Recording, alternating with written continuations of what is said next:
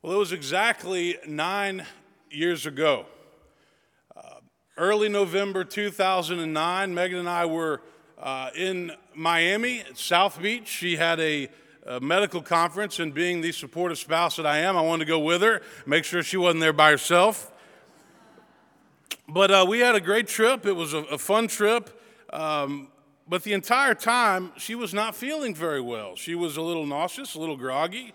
And so on the morning that we were about to leave, I just happened to throw out there, I said, well, what if you're pregnant? And she kind of looked at me like, really? I said, well, yeah, that might be possible. And there's only one way to find out if you're pregnant or not. So walked down the street to the drugstore by the hotel, and I picked up a test, brought it back to the hotel room, and we both kind of waited in the other room as we went to look at that test. Positive. Oh my goodness, we're going to be parents. And we found out in South Beach. Fast forward 8 months. I'd started my doctoral work at Sewanee. I was sitting in a preaching class. It was taught by Methodist Bishop and Duke Professor William Willimon. My cell phone was out on my desk. We were waiting at any day for her to go into labor, and I was 90 miles away doing classes on the mountain. But I got a text from her saying, these contractions feel very different from the other ones I've been having. I think it might be happening.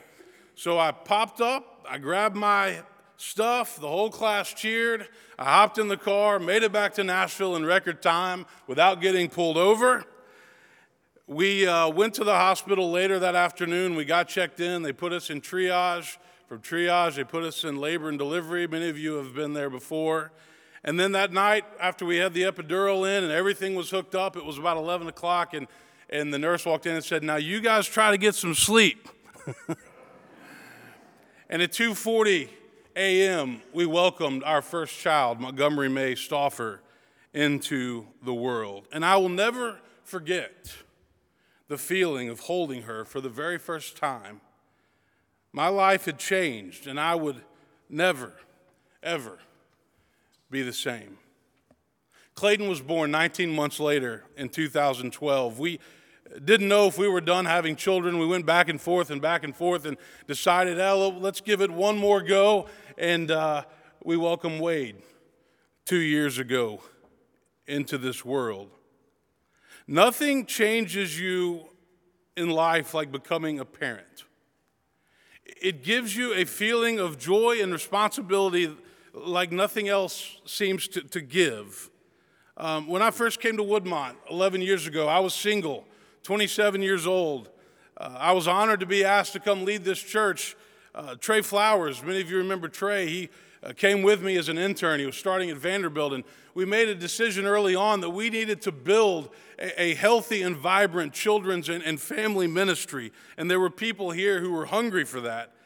And so that's what we set out to do. And over the years, and thanks to the leadership of ministers and staff and Sunday school teachers and lay leaders, we've watched that ministry grow and grow. It's been exciting. We went from 15 kids on the steps to now they fill up the whole front of the sanctuary and go down the aisle like you saw this morning. So what started as a small group of children has grown into something much larger and much busier. I said last Sunday, and I believe this with all my heart, that laying a Christian foundation begins when the kids are young. This is the age that they learn about God, about Jesus, and about Christian love. This is when they learn about kindness and compassion and service. This is where they learn about prayer and reading the Bible, and this is the foundation that they will have for the rest of their lives. It will impact the way that they see the world. It will impact the way that they see and treat other people. The foundation that is laid in these early years forms who they are and who they will become. Think about the words of Jesus. He said, let the little children come to me and do not hinder them, for theirs is the kingdom of heaven. Jesus said, unless you become like a little child, you will never enter the kingdom of heaven. And now we find ourselves as a church with a need for more space. to keep doing that, to keep teaching and training these children, laying a foundation for their future. When you're a parent, you ask yourself the question, what are the values that I want to teach my children? What is the foundation that I want them to have? What role will God and Jesus and faith and spirituality play in their lives? And how can I be intentional in making that happen? The very end of the Sermon on the Mount, Jesus talks about foundations. Donovan read from Matthew chapter 7. After Jesus has given us the Beatitudes, after he's talked about salt and light, he's talked about anger, he's talked about forgiveness, retaliation, loving enemies, after he's talked about generosity and money and prayer, worry, judgment, bearing good fruit, Jesus says in Matthew 7, everyone then who hears these words of mine and acts on them will be like the wise man who built his house on rock. And the rains fell, and the floods came, and the winds blew and beat against that house, but it did not fall because it had been founded on rock. But then he says, everyone who hears these words of mine and does not act on them will be like the foolish man who built his house on sand. And the rains fell, and the floods came, and the winds blew, and it beat against that house, and it fell, and great was its fall. We're doing everything we can at this church to help our children and our youth build their houses on rock, on a firm and healthy foundation that will stay with them for the rest of their lives. But you know what that requires? It requires that we too build our own houses on rock. We can't build houses on shifting sand and then expect something different for our kids, because they are watching and they are paying attention. We can't say, do as I say, but not as I do, because they are watching and they are paying attention. We can't drop our children off at church and tell them how important church is and then go to Starbucks for an hour. We can't tell our children to care for the poor if we never do it ourselves.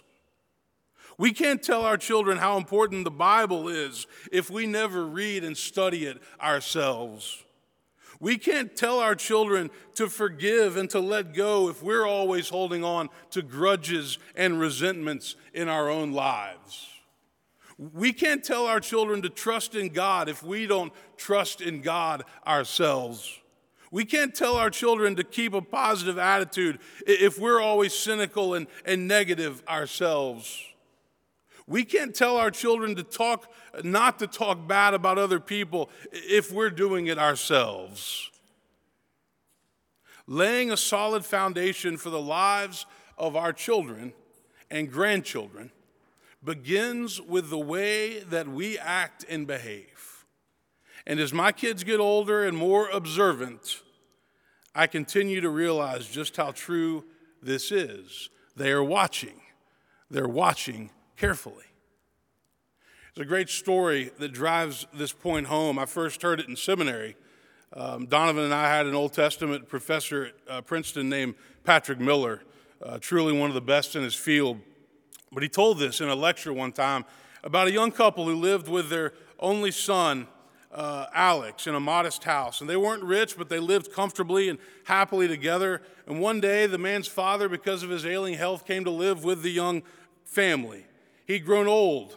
He couldn't take care of himself. And the grandfather's eyes had grown dim. His ears were nearly deaf. His hands shook as he tried to eat his food. He was unable to hold his spoon, and most of the food would spill out on the floor on his lap. And it was really embarrassing and hard for the family to watch because it would go all over his clothes, and it was uncomfortable. Well, for months, the young couple discussed this irritating behavior of the old man. Finally, they became so frustrated by him that they set a table up in the corner of the breakfast room where he could eat by himself. And as he ate, he would look sadly across the room at his family over at the other table, and he would start to cry. And finally, one day, the old man's trembling hands could no longer hold the glass bowl, and he dropped the bowl, and it shattered into 1,000,000 pieces. And the woman scolded him for making a mess, and immediately she went to the market to buy him a wooden bowl so that if he dropped it, it wouldn't shatter and break like the other bowl. And as the days passed, the old man sat in the corner of the kitchen eating his food out of the wooden bowl, spilling most of it on his lap and on the floor. Well, later in the fall, the father came home from work one evening and found his son Alex sitting in the middle of the floor, carving on a block of wood. He asked him, "Son, what are you making?" And Alex quickly said, "Dad, it's a present for you and Mom. I'm carving 2 wooden bowls so that one day when you and Mommy grow old and you come to live with me, you'll have something to eat from." You see, the next generation is always watching what we say, what we do, how we live. They're watching the way that we live our lives, and they're asking, is this consistent with what they are telling me to do? The capital campaign that will conclude next Sunday is called Building for Our Future. And next Sunday, we're going to have a celebration here. Come casual. We're going to have food and bounce houses and music, all kinds of things. But this capital campaign is truly about sacrifice. It's about sacrificing for future generations. Because anything in life that is worth doing, requires sacrifice. And this campaign is a chance for all of us to buy into this church. Not just financially, but from a commitment perspective. Maybe you've been visiting for a while and you want to make this your church. Maybe you've been church hopping for a while and you're ready to just lay down some roots and find a church home and be committed there. We believe the future here is very bright. The scripture, the second scripture that we read this morning is the campaign scripture. It's taken from Paul's letter to the Corinthian church. And every single letter of Paul is unique in its own way because it's addressed to a certain community that's dealing with certain issues at a certain time. 1 Corinthians is an amazing epistle. The city of Corinth in ancient Greece was one of the great trading and commercial centers of the world back in that time. It was located at the crossroads of travel and trade and business. And as a result, Corinth was a very large city, a very busy city. It was also a very wealthy city. But there was another side to Corinth. On the one hand, it had a reputation for commercial prosperity, but on the other hand, it had a reputation for immoral living. At night, Corinth would come alive in different ways. It was the epicenter for business, but it was also the epicenter for some pretty crazy ways of living. And so Corinth was a golden opportunity for the gospel to reach men and women to help change and transform their lives. There were lots of divisions in the Corinthian church. They were always getting into it with each other. They were saying, I follow this person. No, I follow this person. I follow Paul. I follow Apollos. There was this constant state of tension and conflict in Corinth. And Paul writes these words in 1 Corinthians chapter 3. He says, according to the grace of God, given to me like a skilled master builder, I laid a foundation and somebody else is building on it. Each builder must choose with care how to build on it, for no one can lay any foundation other than the one that has been laid, and that foundation is Jesus Christ. You see, Paul is telling the people of Corinth that the foundation for the church has already been laid. The foundation is Jesus Christ, and anything we do needs to be focused on Jesus Christ and his love and his grace and his compassion and his mercy. Woodmont, the foundation for this church was laid 75 years ago when 51 people met at Woodmont School just down the road. The foundation is Jesus Christ. And now it's our turn to look to the future, to build on that foundation. Now it's our turn to move the church forward into the future. John Carpenter came into my office a few weeks ago. John's done that before. I never know what he wants. Sometimes John doesn't know what he wants when he comes to my office. But he told Amber, my assistant, he had something that he said would make my jaw drop. And I thought, yes, a check. He's bringing me a check. That wasn't what he brought me. He and Sandra were going through some of their things, and John's dad, Bill Carpenter's granddad, was the key founding lay leader, one of the key founding lay leaders, but he was very much committed to starting this church and to getting it going. And so they started the church in 43, and then when it came time to build this sanctuary with this spire, they had to take a loan out from the bank to pay for it. And what John brought me were a couple of documents, and I've got one here. This is a document that shows a list of the original men who built Woodmont, and these are all men on this list representing the families. And it's the amount of money that they personally guaranteed to the bank so they could borrow the funds to build this church. And it says what they did. In some cases, it says what they owned. But this is what they personally guaranteed to the bank so they could build this church that we enjoy today. And it's my hope and prayer that as we continue to look to the future, it's not just about building buildings. It's not just about doing something to say we did something. It's about continuing the mission of this church and laying the foundation for the next generation so that 75 years from now, there are people that can say, those folks sacrificed for the good of the church. They gave leadership.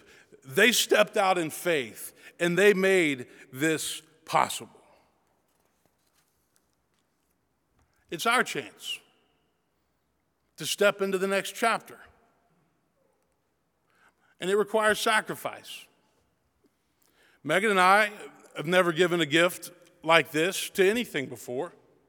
We have 3 kids to educate, bills to pay, things to worry about. But we believe in what we're doing at Woodmont. And we believe with all of our hearts that Jesus Christ changes lives, and this church is worth it. And this church will continue to do that for many generations to come. I had a minister once telling me something. I was at a conference in Phoenix, and he was speaking, and I was listening to this with a larger group, but he said something that's always stuck with me. He said, the guy's name was Dale Galloway. He said, I'd rather do something great for God and fail than do nothing at all and succeed. And that's how I feel. This campaign is about doing something great for God. It's about doing something great together, and it's about making room for more families to come into this church and to be a part of this body of faith. I want to close with a quote. This quote has been on my mind in recent days. Some of you got a letter from me this week where I had this quote in there, and it's a familiar quote that many of you know. It's a famous quote. It's by Teddy Roosevelt. And Teddy Roosevelt once said this in a piece called The Man in the Arena. He said, it's not the critic who counts, not the person who points out how the strong man stumbles or where the doer of deeds could have done them better. The credit belongs to the one who is actually in the arena, whose face is marred by dust and sweat and blood, who strives valiantly, who errs and comes up short again and again, because there is no effort without error and shortcoming. But who does actually strive to do the deeds, who knows great enthusiasms, the great devotions, who spends himself in a worthy cause, who at the best knows in the end that the triumph of high achievement, and who at the worst, if he fails, at least fails while daring greatly, so that his place shall never be with those cold and timid souls who never know victory nor defeat. I hope you'll join with me next week in committing to the next chapter of Woodmont. It takes all of us participating in this to make this happen, to step out in faith and to trust that God has the future of this church in his hands. Amen.